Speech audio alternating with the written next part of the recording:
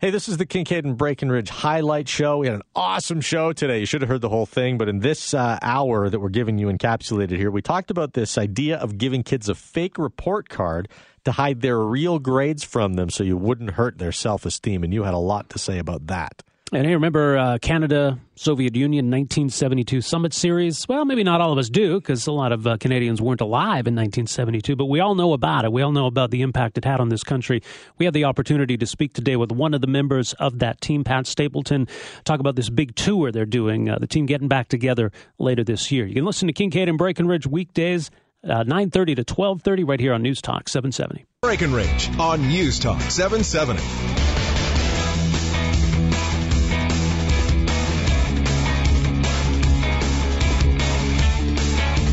You're listening to the only radio program in the city of Calgary hosted by two straight C-plus students.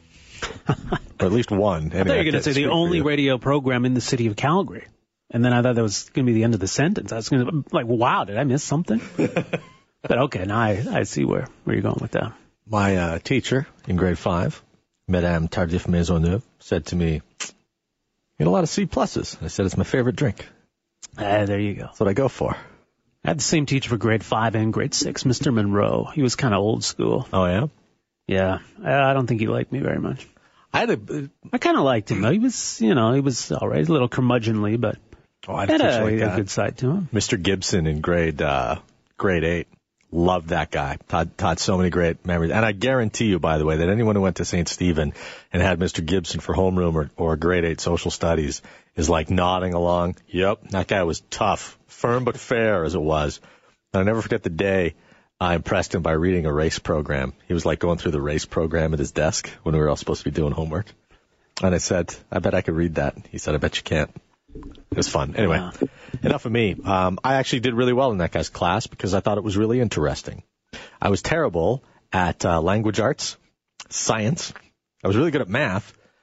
And I'd get these report cards, and I'd bring these report cards home, and then I would have to explain to my mom and dad why I got really bad grades in certain classes because I'm bored out of my mind, and I get really good grades in these other classes because I find them interesting. And my stance was always, why can't I just take more of those classes and fewer of these classes? See, we are getting into a conversation about report cards, in case people are wondering where we're going with all of this.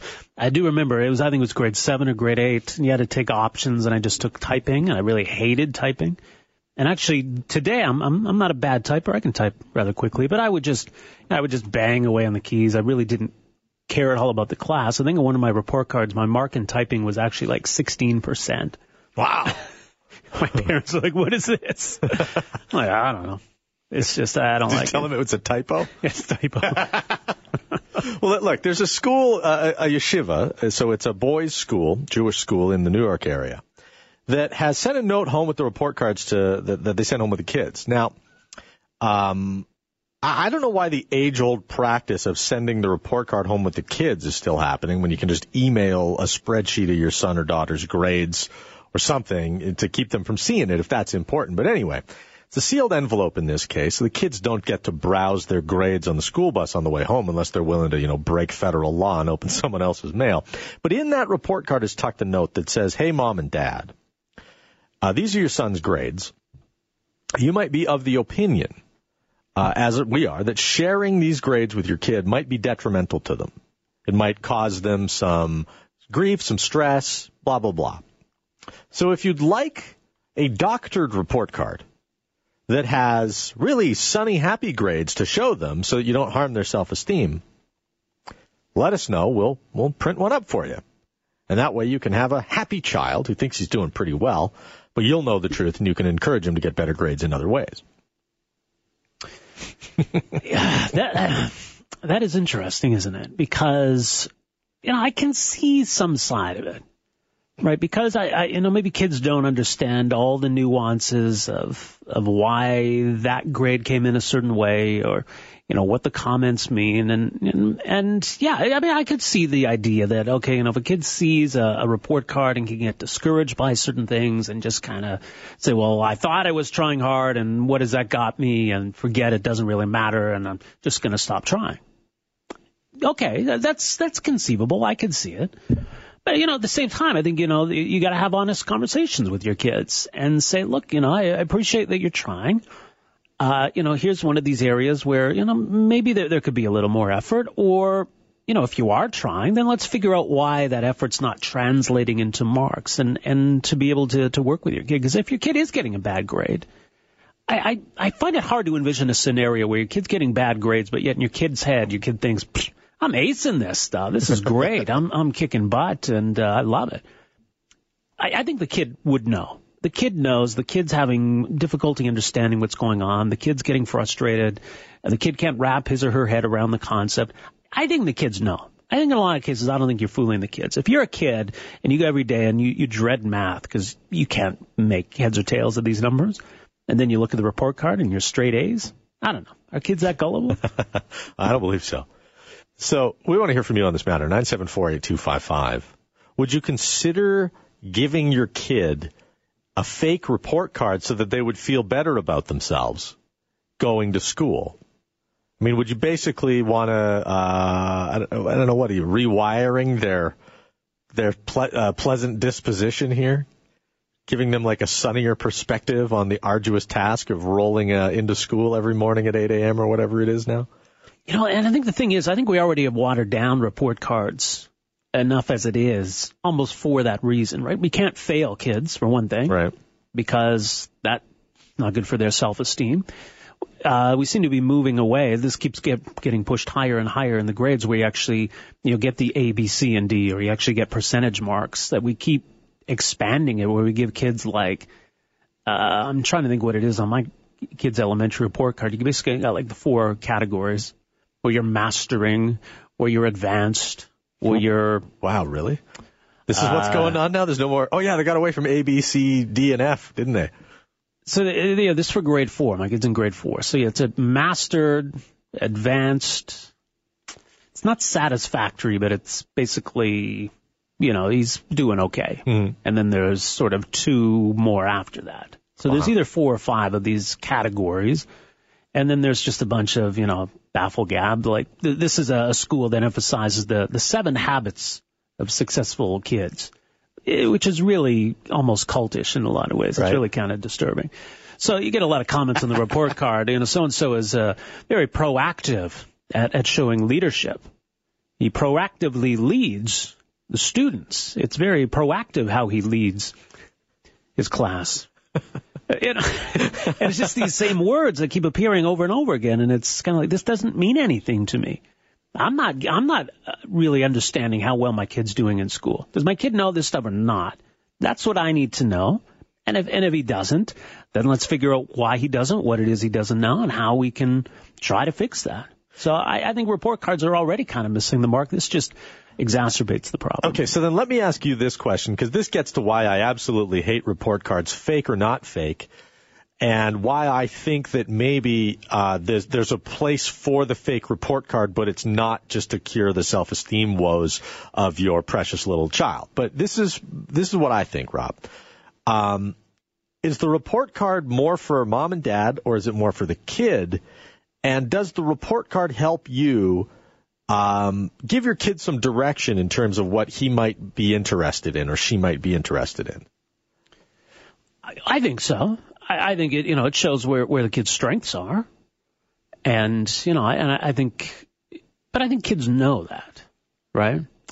I mean, for my daughter who's in middle school, she'll be going into grade 9, and she gets grades still, and she likes that. To her, she wants to get the honors with distinction, and we can see her marks on a regular basis, and you're close to that. You might still get honors. That's okay, but you're really close to that line. But no, she wants to get honors with distinction. So, okay, well, if you pull up that grade a bit. So, and it matters to her. And so that's motivation, right? And so for her to see what the grade actually is motivation to say, well, no, that's not where I want it to be. I want it to be there. And so I think that motivation is good for kids. Maybe not all kids, but I think for a lot of kids. For me, that whole system was basically, and it became kind of curious to me when I got to junior high and we started having honor roll, right? And I hate the honor roll too. The honor roll to me is like, one of the most useless things that you can have in a school. But hear me out here. So you get to this point where you enter grade 7, as I did, and all of a sudden they say, okay, these are the 4 courses that you're going to take here that matter to us. And it was determined long before you were born that these are the 4. And then everything else is completely inconsequential as far as you're concerned, but you've got to pick a couple of them. Now, if you excel at these 4, we're going to put your picture on the wall as the collection of students that make our school proud. The rest of you don't do that. And if you don't excel at these 4, but you are amazing at all the other ones, once a year we might have just this sort of cursory performance or art show or band performance or something like that, so that you guys can have your moment too. You suck at math, you can blow a clarinet. We'll have a good day for you guys, right? And so this report card sort of becomes this thing that lets you know if your school is proud of you or not. It should be this thing that is how you build your ticket to what you want to do with the rest of your life. So the fake report card might be this off-ramp on the grand highway, expressway of insecurity that we create for so many students. And I think that it serves a function there if you could call the school up and go, I want a fake report card that tells my kid that his dream of becoming an auto mechanic is okay. Give me that fake report card. Right? But I don't want the fake report card that says, actually, you don't suck at math. Because you do suck at math. But if you want to be a mechanic, that's fine. Got a lot of texts coming in here, 770. This one says, can I send my fake report card to Harvard admissions? Maybe. We can get some more. Why don't we get a call in here before we go to a break? Sure. We'll keep the phone calls going on this. But let's start with Dennis. Dennis, get it going for us. Hey, good morning, Rob. How you doing? Not bad. Excellent. You too, Roger. Hey, thanks, pal. What's up? What's on your mind, Dennis? I cannot believe this. It's like if you own a business and you have all these young people going through school who have been raised with their study aptitude and they've been told how well they're doing, then you give them a real-world job. And they go, well, nobody's ever told me I didn't do this well. Say, well, not only didn't you do it well, you don't even know how to do it. Right. And then they go, well, nobody's ever talked to me like that. Like, give me a break. We're raising a whole generation, I can tell you right now.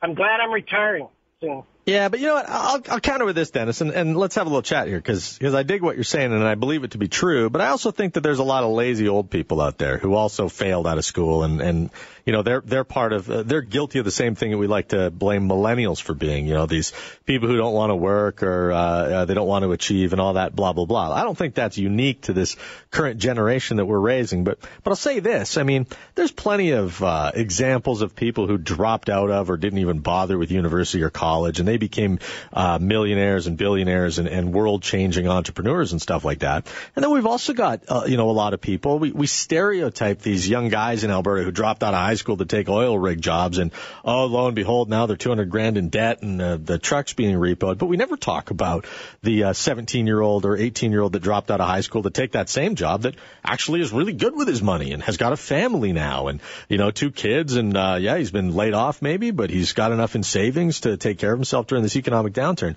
Why is it that the report card says you're either a failure or you're a great success without actually asking you what you want to do with your life?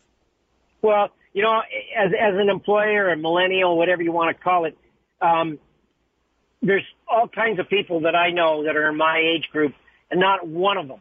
And maybe it's who you end up, you know, dealing with, partnering with, whatever. But none of them are lazy. None of them. A lot of them didn't go to college. They just work hard. Yeah, well, Dennis, thanks for the call. We're going to take a break here. Okay. We'll get to some more phone calls after a break. You're listening to Kincaid and Breckenridge on News Talk 770. Do you think that getting a fake report card for your kid is a good idea or a bad idea? We'll be back after this. All right, welcome back. It is Kincaid and Breckenridge. That would be me, Rob, and that guy over there, Roger. Hi. 2 names that have been on many report cards over the years. At least 4 per year that I can That's recall. right. But a lot of reaction coming in on this report card thing. So the idea is at this school in New York, and a lot of people have been writing about this and talking about this because it speaks to some big issues. But basically, you know, the parents get the real scoop on what's going on. And then the parents have the option of getting a fake report card that they can show to the kids and say, wow, look at that. You got all straight A's. Terrific. Good job. But the parent and the teacher, they both know the truth. And the truth is that the kid didn't get straight A's. The kid's struggling. But at least the kid will feel good. Does that make any sense? 974-8255. We want to hear from you on this matter. A lot of you text in 770, 770. This one text, when is society going to get a grip on itself? No wonder we have politicians saying that budgets will balance themselves, that we can go $90 billion in debt. If we keep this attitude up, then we can't hurt anyone's feelings. There will come a time when we have poorly trained doctors, for example, because of the quality of applicants into medicine. Johnny has to know that if he's protected from stuff like this, he'd better plan on living with his parents for the rest of his life. I appreciate the sentiment of this particular text message, but I completely disagree with it.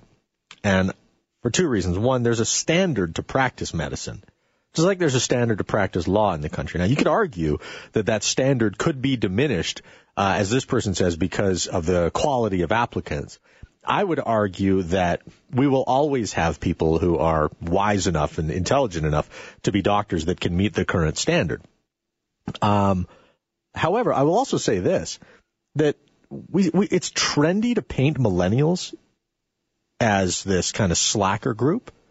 And while you might see a lot of slackers in the millennial group, slackers have been in every group. And you know what's happened is the people that want to work and want to work hard, they excel and they prosper.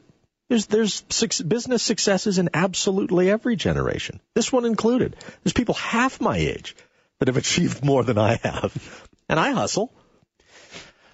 What I'd be curious about then, if you're the parent, and you want to have the kid think that the kid's doing great, but you know that the kid's not. How do you explain to the kid then that the kid needs to try harder? The kid's looking at the fake report card and he's like, wow, I'm killing it. And mom or dad comes along and says, well, you really need to be trying harder in math and social studies. Well, what do you mean? I'm doing awesome. Why are you picking out math and social? Because I got an A in every class. I'm doing great. I'm crushing it. Why do I need to try harder? What are you talking about? I don't know how you explain that to the kid. If you're going to tell the kid that the kid needs to try harder, I think you need to show the kid why. Say, well, here's what your grade actually is, and here's why you need to try harder. Jody has called in. Hi, Jody. Hi, you guys. There are so many things wrong with this model. So I never had children, but children are people too. And I have people in my life, and I really value when my friends and family are honest with me, even if it's, they're pointing out something that is less than attractive, a behavior. Mm-hmm. And I think it's really important, like as far as self-esteem goes, that children know that even if they do get a bad grade on their report card or make any kind of mistake in life, that is their parents' love isn't conditional on those kinds of things. I think kids can handle it. And also, if a child is having a bad report card, it might not just be that they don't understand or that they're not trying. Maybe they're being bullied, maybe they're depressed, maybe there's some mental health issues. Communication, it's vital. Yeah, no, that's a good point, Jody. Thanks very much for the phone call. And I think that's why the parents do get the legit report card. But, I like what Jody says is that, you got to be honest with your kids. And she talks about how she likes it when people are honest with her, when people that she loves and respects are honest with her. But that's a two-way street, right? So if I brought home a crappy report card and I caught hell for it, this never happened in my family. It wasn't that kind of family. But I know kids who didn't get, B's or higher and all of a sudden got, caught hell from mom or dad for it. But the honest response would be a kid going, I don't care about Shakespeare. Like, look at my math grade. I want to be a mathematician. I don't want to be a historian. That's why my social grade sucks. Right? Let's go back to the phones. Who we got next? We got Rod up next. Hey, Rod. How are you? Real good. I went back to school now at 55 in nursing. And I'll say one thing, like a lot of those millennials basically saved my butt in class because I wasn't really great on the computer or anything. And what I find is it's a lot different. If you put that kid through the high school thing, then he gets to college. Got a lot of these kids that have anxiety and suicide, everything else, because you kind of slid through And now in college, like, with the, they have an APA where your writing standards and everything are a lot different. It's a whole different, scenario nowadays just with the use of the internet. You're talking about it like preparing kids for the real world that they're getting into, and if you hide the real world from them, you do a disservice to them. That's probably entirely true. Hi, Gary, how you doing? I'm doing very well, thank you. Excellent. What's on your mind, man? I was educated in the 60s, and we didn't lie to our kids. They didn't lie to me. It was straight up consequences, and not a whole lot of this. And I'm in favor of guidance counselors and stuff. Yeah. But I would never fake a report card to my kids. How would you? This is the angle I'm coming at with the fake report card, and I agree. I don't think you should hide the reality from your children to save their self-esteem. But if the school's offering this as an option, and I want to take advantage of it so I can get my money's worth, then like I said a little while ago, give me the report card that I can give to my son that tells him that the things he's interested in and excelling at are A-OK, and he should pursue those routes. If he wants to be like a stonemason or a gardener, give me the report card that says, hey, look, you've got an aptitude for this. You should pursue it. Well, I think that would be the real report card, would it not? Well, but I think the report card that says, hey, you're dumber than the average bear at math.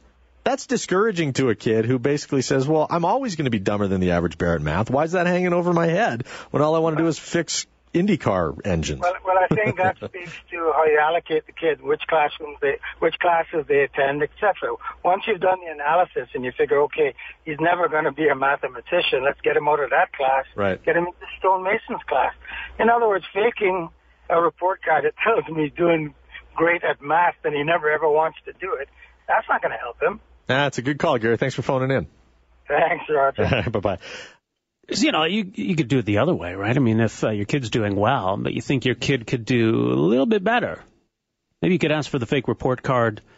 Could you give my kid a report card that says that my kid's doing terrible?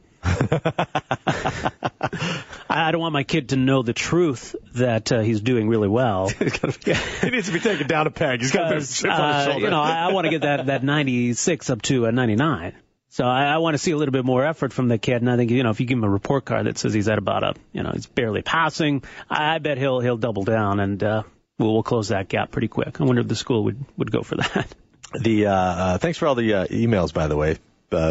Giving us kudos for sticking up for those millennials who hustle. It's true. There's a lot of them out there. And this might be a question for another day, Rob, but I think it kind of branches off the trunk we're talking about here. But when you're in high school, is it the case in high school now where like kids who are kind of driven towards trades are the dummies? They're looked at as like the ones who flunk out of the mainstream of academia. Do you know what I mean? That's that's the partition between honor roll and other that I was kind of talking about. One of the reasons that I hated it so much. You're good at 4 things, great. But if you want to be a carpenter, that's totally irrelevant. Well, and certainly what we've seen in Alberta over the last 20 years, I know there's a lot of guys I went to high school with who certainly didn't stand out at the time as academic achievers or anything close to it, who ended up doing pretty well for themselves in a province like Alberta. So, that's something else to consider. Hey, thanks for all your phone calls and texts on that one. We're going to talk to Pat Whitey Stapleton. When we come back, we'll get to the bottom of the Whitey nickname and find out if he has one of the greatest pieces of Canadian sports memorabilia in his possession. You're listening to Kincaid and Breckenridge on News Talk 770. Conversation Station. All right, welcome back. It's Roger and Rob, Kincaid and Breckenridge on News Talk 770. We're going to talk about gravitational waves after 12 o'clock, which is apparently a really big deal. Certainly physicists are agog today, but we'll try to translate that into why the rest of us should be. Physicists are a what? They are agog. All of them? One gog? Yes. They need to know this, and I don't think they'll be happy. I'm just fighting the words. All right, but look, we want to talk about this. This is pretty cool. 1972, Canada, Soviet Union, technically, of course, it still looms large in our national psyche. It was a huge moment for this country. It speaks to what was going on at the time, the global order and the Cold War, but of course, it speaks to our affinity for the game of hockey. So it was quite an event. Yeah, no doubt. This still sends shivers, I think, up the Canadian spine. And we'll play it, and then we'll get to our guest. We're pleased to be joined by a member of that team. But, I mean, this is like probably the most iconic audio, perhaps, in the history of our country. A wild snap, Morton fell. Here's another shot, right in front of the score! Henderson has scored for Canada! Henderson right in front of the net! And the fans of the team are going wild! All right, I've got an embarrassing Paul Henderson story that I can tell you. By the way, that was Foster Hewitt, of course. Right. So they brought out a retirement to do that because it was such a big deal. It was 44 years ago. And the reason we're talking about this, by the way, is they just announced this week that the members of the team are going to come back together for a tour. They're going to go to those 4 cities, Montreal, Winnipeg, Vancouver, and Toronto in September. Relive all of this, share these stories, and so they just announced it this week, and it's going to be big. They're getting the team back together. Pat Stapleton joins us on the air right now. Whitey, as it were. Pat, welcome to the program. Thank you. It's a pleasure to be here. Well, it's our pleasure entirely, sir. I think we don't often get to talk to Canadian sports legends, but lo and behold, we've got one with us right now. Tell us about this tour. I mean, why is it coming together this year? Well, I think it's a little deeper than the tour. Our guys, the players, have met on over a sporadic time. You know, we have a golf tournament and talk about it and stayed together. And we thought, how do we give back to Canadians because of our notoriety? I mean, you know, the team was voted Team of the Century. We've been inducted into Canada Sports Hall of Fame, which is part of Calgary, and had a tremendous relationship with Mario and his team at the Hall. And how do we give back? So we kind of come up with an idea that we would talk about the 28,800 seconds. And that's what the legacy would be built on, which is the power of teamwork. So we're back together as a corporation. We have 37 shareholders, two of the coaches and 35 players. And some of the deceased members' families are actually shareholders in the company. So we formed a board of directors, and the board consists of Harry Sinden, Serge Savard, Phil Esposito, Ken Dryden, Brad Park, and John Ferguson Jr., who his mandate is to make sure that this story continues. And we have some initiatives, which one is the entertainment initiative, which is part of the tour, and the other is an educational component, which you'll see in your school systems talking about a number of profiles that took place. I mean, it was political, it was the training models. The Niagara Catholic School Board, under the direction of Dr. Barry Wright, who's the dean of the Goodman School of Business at Brock University, has sort of headed this up from that side. So that's kind of where we're at. We're back together, and we want to give back to Canadians, being the story and all of the things that happened in those 28,800 seconds. So I like how you're talking about giving back to Canadians, and I know what you mean, but giving more to Canadians might be another way to put it. But it's kind of fun. Yeah, sure. It started out when we had our inaugural meeting. Harry Sinden had kind of come up with the idea that, you know, we go to banquets, and it was a banquet. There was 450 people there, and he said, look, guys, you know, we can get up and speak, but it's pretty dry. Why don't we give people an insight into the dressing room and start with game one and talk about it? And that's what took place. It went on. And people would have sat there all night listening to those stories. And as many of us have said, each player experienced something different in that 28-8, whether it meant the time that we spent in Sweden coming together. I mean, I'm not sure that John Ferguson have ever got the credit for bringing 10 different NHL cultures together in a very short time. Our first 4 games, I would say we were not a team because we were individuals from that team, and we stayed together. There wasn't a lot of love lost between certain teams and certain players. So you can imagine trying to bring this together. And they did a masterful job of doing it. And I think that's part of what we talk about. The other part is real interesting because when you have 35 players, only 20 can play. So how do you keep everybody engaged? And the point was that in practice, the intensity level went up so high because everybody wanted to play.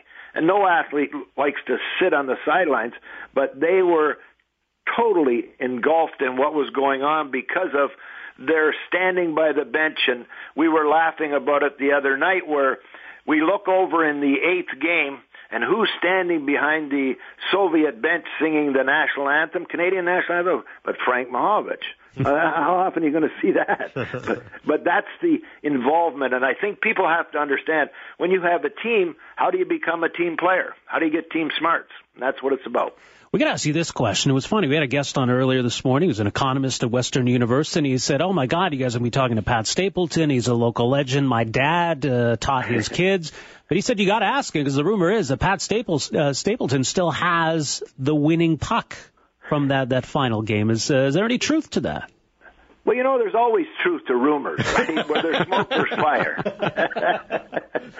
And, that's an interesting story because the game, the deciding goal was scored with 34 seconds left. And for the last, Bill White and I were on the ice as a defense pair. And, for the last minute and a half or whatever it was.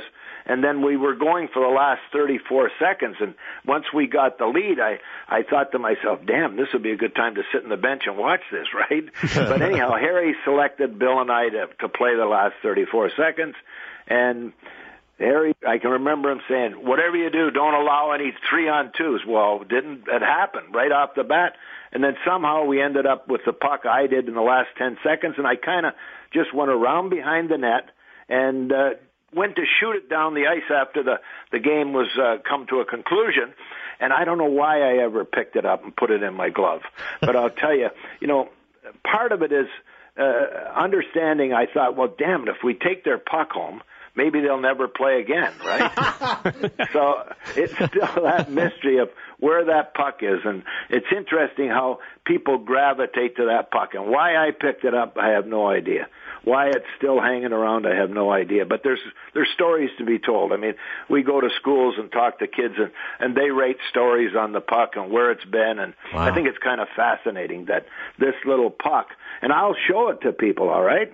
And they say, that's not the puck. I said, okay, that's not the puck. Well, that's a national treasure. Hey, Pat, we got to just take a quick commercial break. Can you just stand by? We'll let that story sink in, and we'll have more with Pat Stapleton. 44 years ago, I guess, this September would be the Summit Series where Canada beat the Soviet Union in a best-of-8, which is still a head-scratcher. But we'll come back with more stories from Pat Stapleton on News Talk 770. All right, I'm Roger. That's Rob. A couple of hockey fans, particularly when it comes to teams that wear Maple Leafs on their shirts that aren't from Toronto. Pat Stapleton joins us on the air right now. Defenseman in the Summit Series, 1972, legendary Chicago Blackhawk. Sarnia Imperial as well, right, Pat? It was Legionnaires. I played Junior B in Sarnia for 3 or 4 years, and it was Sarnia Legionnaires. All right, I'll tell my dad that one. The Imperials are the football side. Which is historic, right? They actually won the Grey Cup one year, so football was very strong when I was growing up. And that was part of our ritual, is going to the Imperial games. All right. Well, tell me this, because you're talking to a couple of guys that weren't alive in 72. I think I got my first taste of this international hockey when I was, in the room, a little too young to understand what was going on in that amazing Canada Cup, where, with Gretzky, Lemieux, and the Howard Chuck hook that nobody saw. Anyway, and then to me, my Summit Series is probably the Salt Lake City Olympics. So, yes. and I think that those events had so much gravity because of the original Summit Series. But how much gravity did that event have for a guy like you? And could you feel that kind of reverberating around the country in 1972? Oh, yes. We didn't get the same feel as the Canadians did until we come back. You are in your own little world when you're playing, and you're pretty focused, and you were dealing with all of the adversity that you have when you first go to a country, and the country was pretty military, and you see a lot of guns and a lot of people carrying guns, which wasn't normal to a kid growing up in Sarnia, right?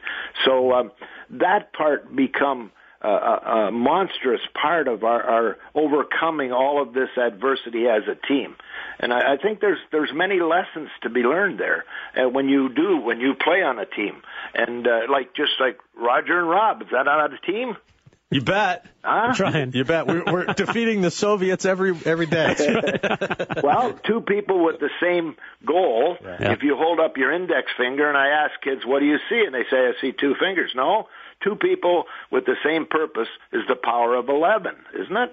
Well, yeah. Well, you were, of course, on another team at the time as well, the Chicago Blackhawks. And up Correct. until that summer, there was a guy who had been on your team, a guy by the name of Bobby Hull, Yep. who, of course, didn't play for Team Canada. And people still wonder about that. And why wasn't he on the team? Well, what did you make of it at the time? Well, the players had no say in that, okay? You were invited, and I can remember when I was personally invited, Harry called myself, and I had played for Harry in the EPHL, his first coaching experience, and said, if you'd like to go on this vacation, all right, you're allowed to take your wife. I thought, wow, that's kind of neat, because we had never had that experience before.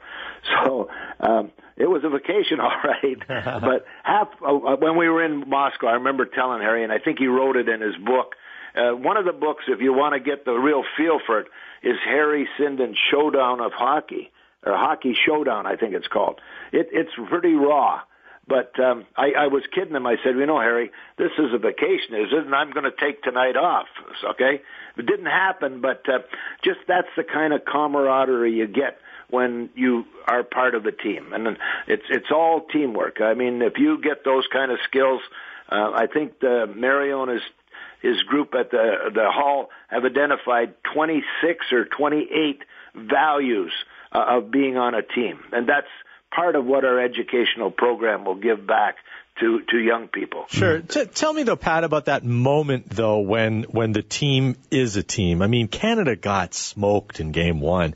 And I read this story about Ken Dryden talking about, in 1972, he's looking out his hotel room window, and, there's no sports radio, there's no 24-hour-a-day sports TV, right? And it was just basically, he felt like, hey, as long as I don't leave this hotel room, last night never happened. That's right. But then as soon as he leaves the hotel room, he's the goalie that let in 7 goals, and the Soviets beat him on Canadian soil last night. So when did it happen? When did it come together? Was it in the locker room before Game 2, or was it on the plane to the Soviet Union? Well, no. The interesting part of the plane, we went in 2 groups. Half of us went on one plane to Frankfurt, Germany, then to Stockholm, and the other half, I believe, went to Paris, France. So it really, I think we started to come together. We had 10 days in Sweden and played 2 exhibition games. And that's when, you travel on the bus, you eat together, you go out together. It was not easy because it was 4 hours a day. It was like a real training camp. But that's when you get to know guys that you had battled against for the previous 10 or 12 years, whatever it was, and you start to say, well, this guy isn't such a bad guy after all. When you sit around and maybe have a beverage or whatever it is you do, and that's when we become team. Because I remember sitting out in the front of the Grand Hotel on a beautiful sunny day, and Guy Lapointe's wife had just had a child, and they sat out there and they had this refreshment can and a bottle, and away we went. And that's part of the building of a teamwork, right? You appreciate who you're playing with, you respect them, and you start to trust them. The trust is a big part of any team, that you can trust him. When it gets tough, he's got your back. Well, I mean, Phil Esposito is a great example. I mean, you're playing against him, now all of a sudden you're on the team. And then, of course, that iconic moment where Phil Esposito's being interviewed and he stands up, he goes to bat for the team. Yes. How much impact did that have on you guys? I never heard that speech till 10 years later. Oh, wow. Really? Is that right? No. It's interesting because it's not so much what they say in the dressing room, because there wasn't a lot of chatter in the dressing room. It was just, okay, we got this next shift, let's go to it. And, even when we got down to the final 8th game, which again is not normal because it's usually a 7-game series, right? So somebody looked after us by providing 8 games. We're down 5-3 going in the 3rd period, and all that resonates in my head was who's got the next shot. It was about who had the next shot. And lo and behold, Cornway come through again, right? And then Phil founded one, and then Paul had the what everybody remembers as the 1 second, but it was really the other 27,000. What is it? 799 seconds that built the team. And still to this day, there's still that camaraderie. So you guys still call each other from time to time? Do you guys get together for beers? We get together. Yeah, we do. And, it's great when you get back because they get kibitzing again and start horsing again. That's what team play is all about, right?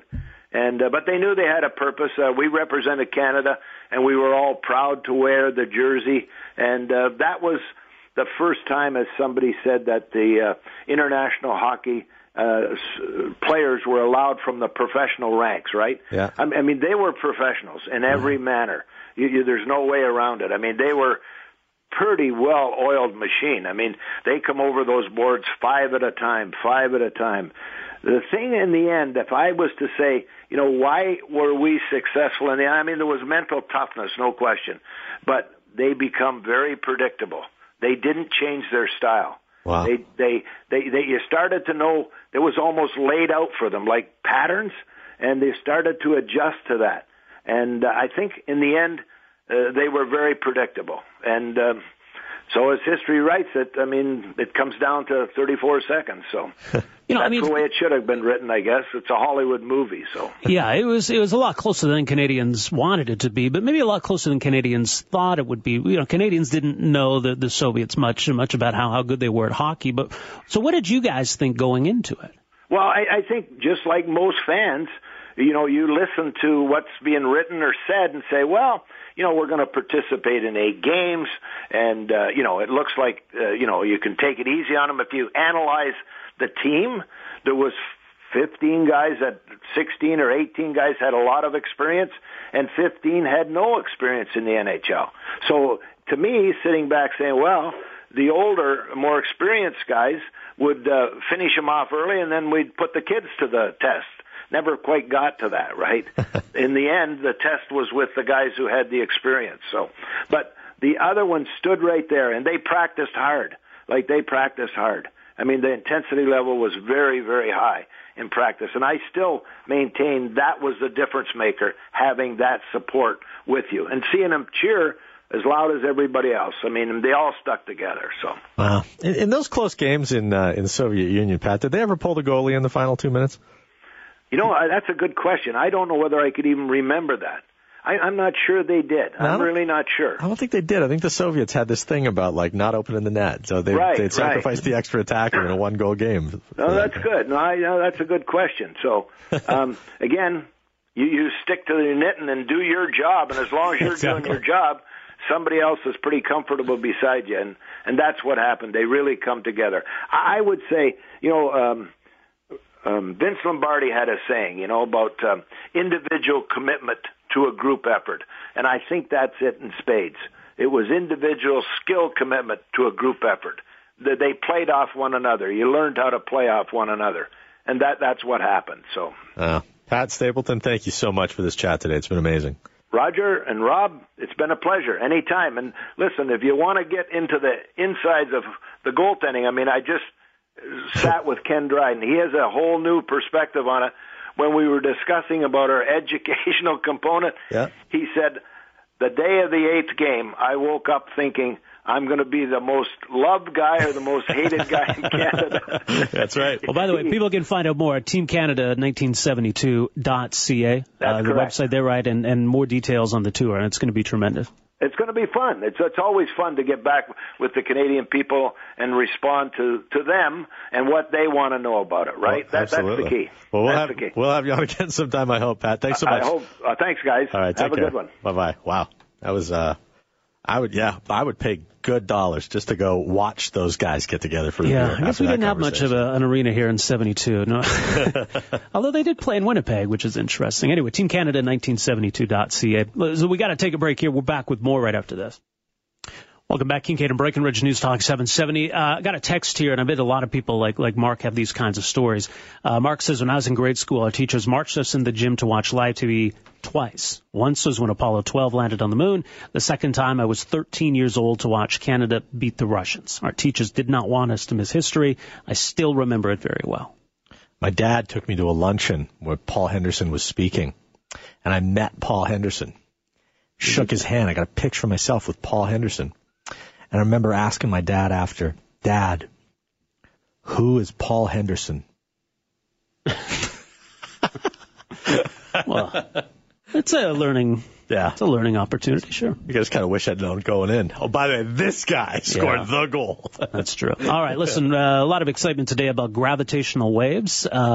Huge scientific news, we're being told. So we'll try to understand what's significant about this finding and how it changes our understanding of the universe. It's Kincaid and Breckenridge. This is News Talk 770.